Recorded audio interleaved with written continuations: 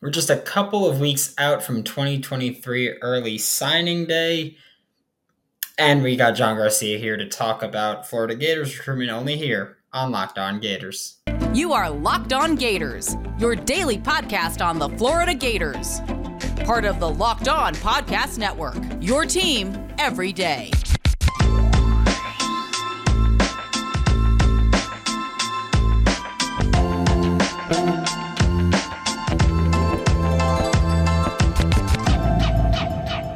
Joining me now for Locked On Gators is John Garcia, Sports Illustrated's Director of Football Recruiting and Locked On's Recruiting Insider. And before we get into it, I'd like to thank LinkedIn Jobs for being the official college football recruiting sponsor across the Locked On College Network. LinkedIn Jobs helps you find the candidates that you want to talk to faster. Post your job for free at linkedin.com/LockedOnCollege. Terms and conditions apply. And John, recruiting season is here. Portal season is here. Flip season is here. Chaos season is here. You have the Team Chaos sign in the back. You know how we are here. But with Florida, as they wrap up this massive recruiting class, or at least wrap it up before early signing day, and then there's, of course, that next little window where they'll hopefully pick up a couple other people. But one guy that I wanted to ask about is a very big position of need for Florida, at least in my opinion.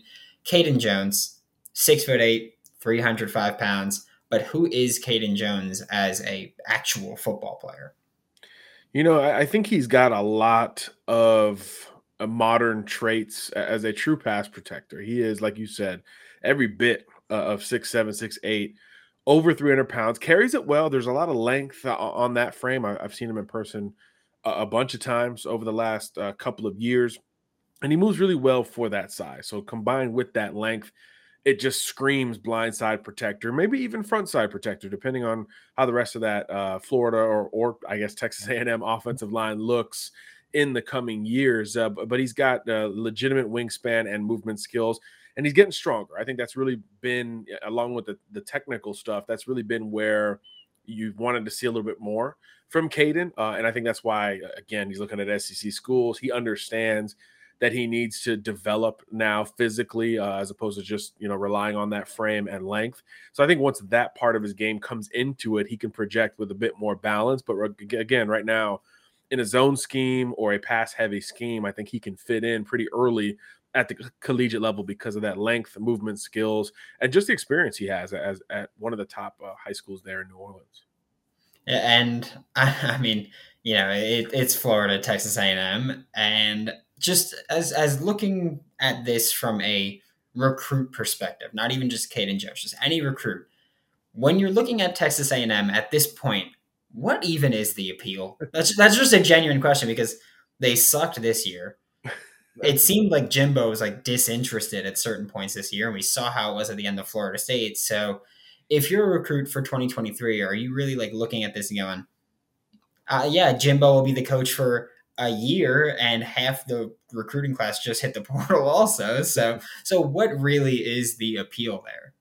Well, for Caden, it's family. I think that it's unique from his perspective. His mom's a grad, his uncle and football mentor is a Texas A&M grad and former player on that Aggie roster. So for him, it's a little bit more personal than convention would suggest, which makes sense, right? Obviously, it's a little bit different when the family is involved. But look, Caden's a smart kid. He understands the perception and how it's trending a bit down at A&M. That's why he has kind of been leaning a little bit more towards Florida. I think obviously opposite trajectories, new coaching staff, but the staff happens to have recruited him heavily at their previous stops coming from his native Louisiana. So I think all of that kind of aligned well for Florida in this race. I think without the Gators, he probably would have been off the board for A&M maybe months ago, maybe before the season when perception was a bit different in College Station. But he's taken his time.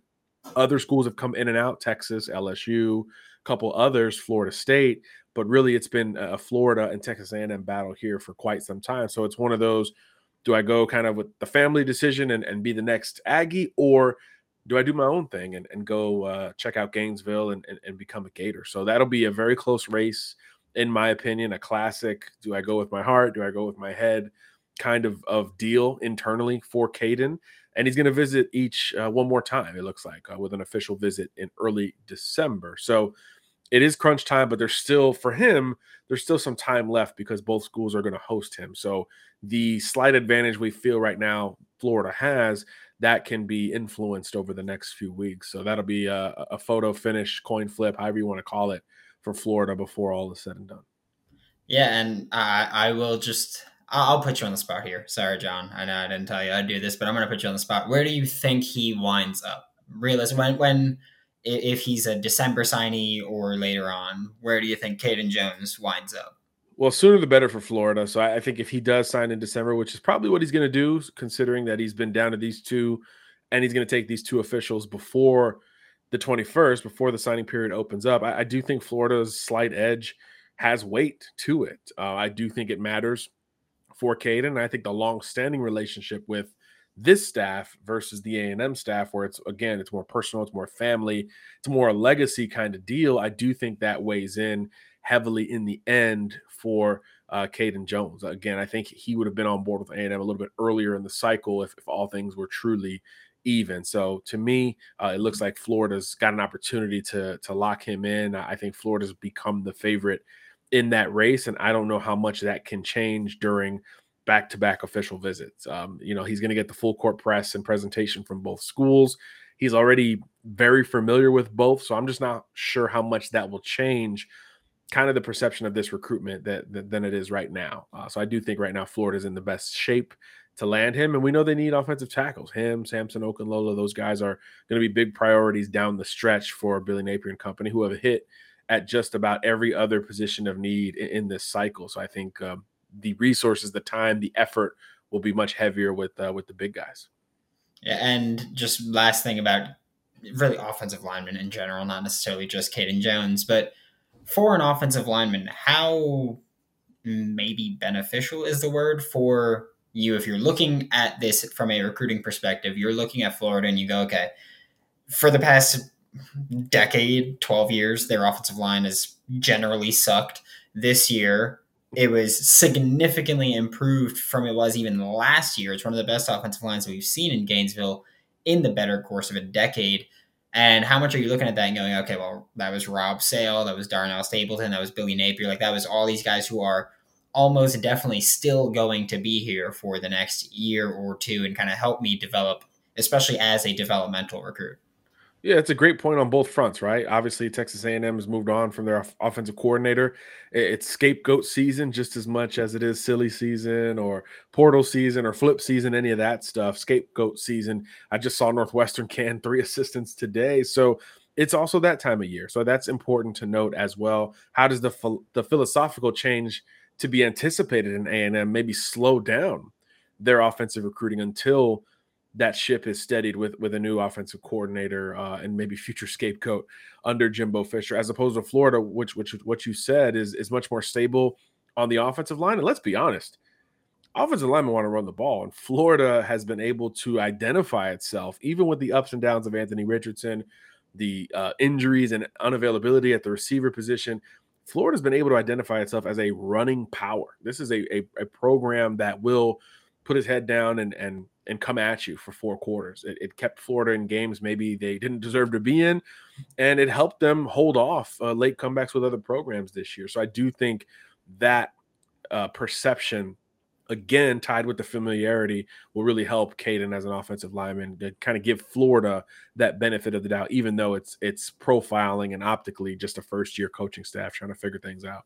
A quick word from BetOnline, because today's episode is brought to you by BetOnline, and the Florida Gators were 9.5-point underdogs against Florida State this past Friday, which means they covered. In every single game this season that the Florida Gators were underdogs, they cover the spread. Make some money for yourself with BetOnline. BetOnline is your number one source for all of your betting needs and sports information, whether it's football, basketball, baseball, soccer, hockey, tennis, soccer specifically, World Cup. It's been beautiful. Head to the website today or use your mobile device to learn all about the trends and action. Check out BetOnline. It's where the game starts.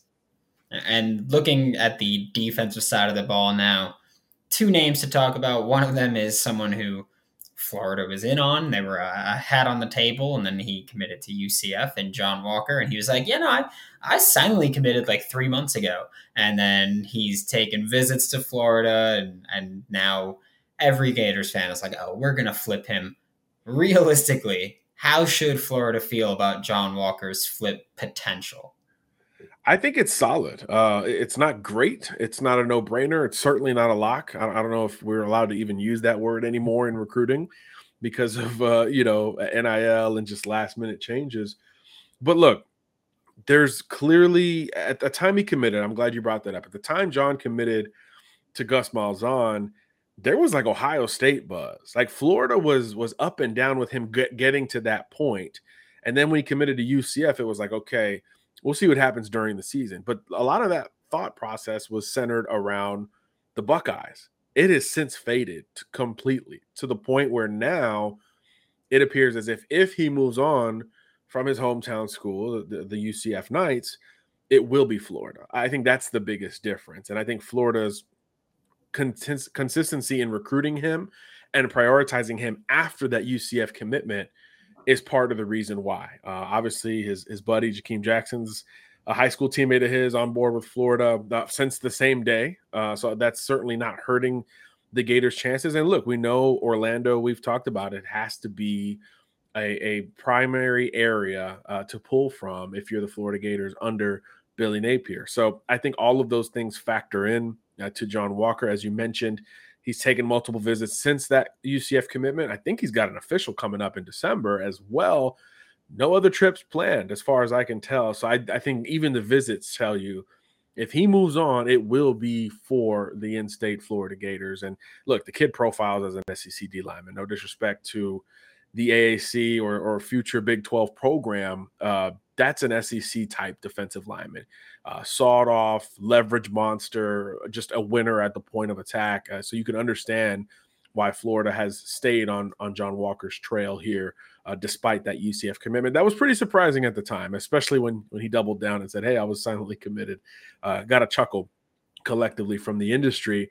But look, Florida's been right there every single step of the way. They're going to go see him on Friday night when they play Lakeland, and Cormani McLean, if I'm allowed to bring his name up. There's going to be a lot of eyeballs on that game is my point. And Florida will have some assistant coaches out there as well. So clearly, visually, optically, personally, communication-wise, very much still a full court press for John Walker. And it makes sense, right? Because Florida has to hold off other schools from looking at their D-line commitments, and then they're still looking to grab a few more in this first-year turnover. So while it's a loaded group that you feel good about right now, there's certainly still more names to keep an eye on, but it should start with John Walker. Yeah, I was going to say, you mentioned, just looking at the recruits, they kind of tell the visits, they kind of tell the story. And then you mentioned Lord Voldemort over there and Cormani McLean. I'm just like, Gators fans, you don't want to say his name. So I am now fully prepared to be hurt by this once again. I'm ready for it. But there's one guy who's not committed on the defense side of the ball, and Jordan Hall. There is a Jordan Hall that's committed to Michigan State, but that's not the Jordan Hall that we're talking about, which is just so fun. But how should Florida feel about this Jordan Hall as signing day nears? Look, Jacksonville kid, I think you knew Florida was going to be in this race as long as it wanted to be in the race. And it's fluctuated a lot, I would say, from the summer months. I think at that point, it was like Florida State with a sprinkle of Georgia. Well, now it's like Georgia and Florida primarily. And then FSU's trying to come back into that conversation. They hosted him for the FSU and Florida game just last week. Obviously, intense atmosphere, rivalry, great game, all those things. So Florida State really helped its chances for Hall because of that trip. And maybe an official will be that reciprocation from Jordan. But until that happens, I'm still looking at this as a Gators versus Georgia thing, which makes sense, right? For a Jacksonville kid, the setting of the cocktail party would make sense that he's down to these two schools. What's interesting and how I'm looking at it, though, from the Florida perspective is who else Georgia is in on. There's a couple of D linemen that they're working to flip on the interior if they're successful. And look, Georgia recruiting defense, hello, they're going to be successful. How successful they are could potentially impact the status of Hall. Georgia's commitment list is big, just like Florida's. So you don't know how many spots are available there. It's one of the, I guess, benefits of recruiting overlapping kids with these great national powers and national title teams is that, hey, even the guys they miss on are pretty darn good players. So that could be advantageous for Florida, depending on, again, where Hall sits specifically on that recruiting board. Georgia trying to flip Josh Horton, the North Carolina commitment. There's a couple other recruits. They were in it for Davian Hobbs, who just committed to Tennessee. I don't think they slow down in that recruitment. There's a couple interior guys that they still want in on. How does that impact Hall's status when signing day rolls around? I think that could be big for Florida to kind of stay afloat, because Georgia's done a really good job in that recruitment as well. Yeah, and I mean, just to wrap up today's episode, I mean, we've talked about, at this point, uncommitted offensive players, uncommitted defensive players, and a committed defensive lineman. Now it's like portal season's upon us. This is coming out December 1st, so portal opens officially in just 4 days now, and I can't wait for it. But Florida's already got a lot of guys where we're all speculating, this guy's going to hit the portal. This guy might hit the portal, and they're doing that with every player across the country at this point. It's so fun. I opened Twitter, and there's just like 45 hitting the portal notes, screenshots there. But at this point in the cycle, with the portal about to open, signing day is a couple of weeks away at this point. How does it work for schools just to work on roster composition, where I feel like there's a little bit of a double-edged sword there, where we'll use Florida, for example. They can go, we're not looking at portal corners because we've got 500,000 of them committed right now, so we don't need to look at the portal because you've got high school kids coming in. But also on the flip side, if an elite kid hits the portal, are you looking at this like, this guy just hit the portal? Oh, him. Forget the freshman. Let's go with a much more proven product where we've seen him play college football. We know he can translate. So how do you even begin to kind of work with that? Look, it just is what it is, man. This is a business. It's $1 billion business.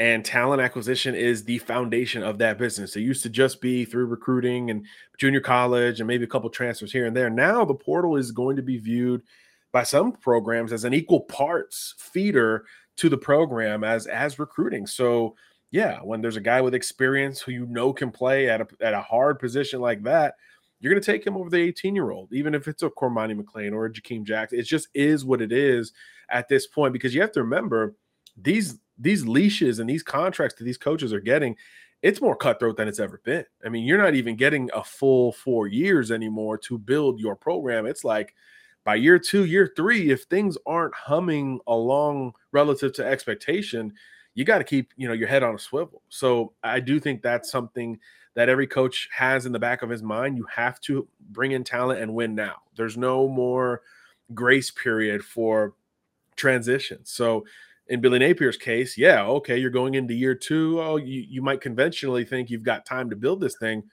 That's not the case. I mean, look at how much perception changed with Dan Mullen from 1 year to the next, right?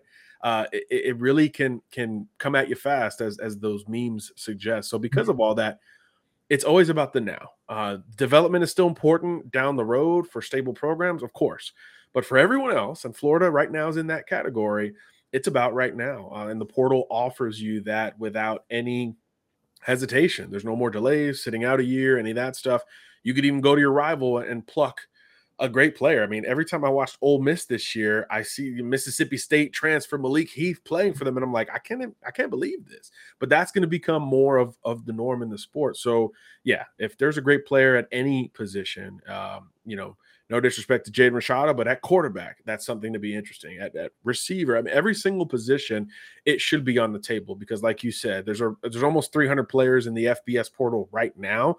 And again, it doesn't even officially open from a contact perspective until December 5th. So it's going to be in the thousands. And it's not just the guys that are looking to start over or, that are pissed at their position coach because they didn't play them.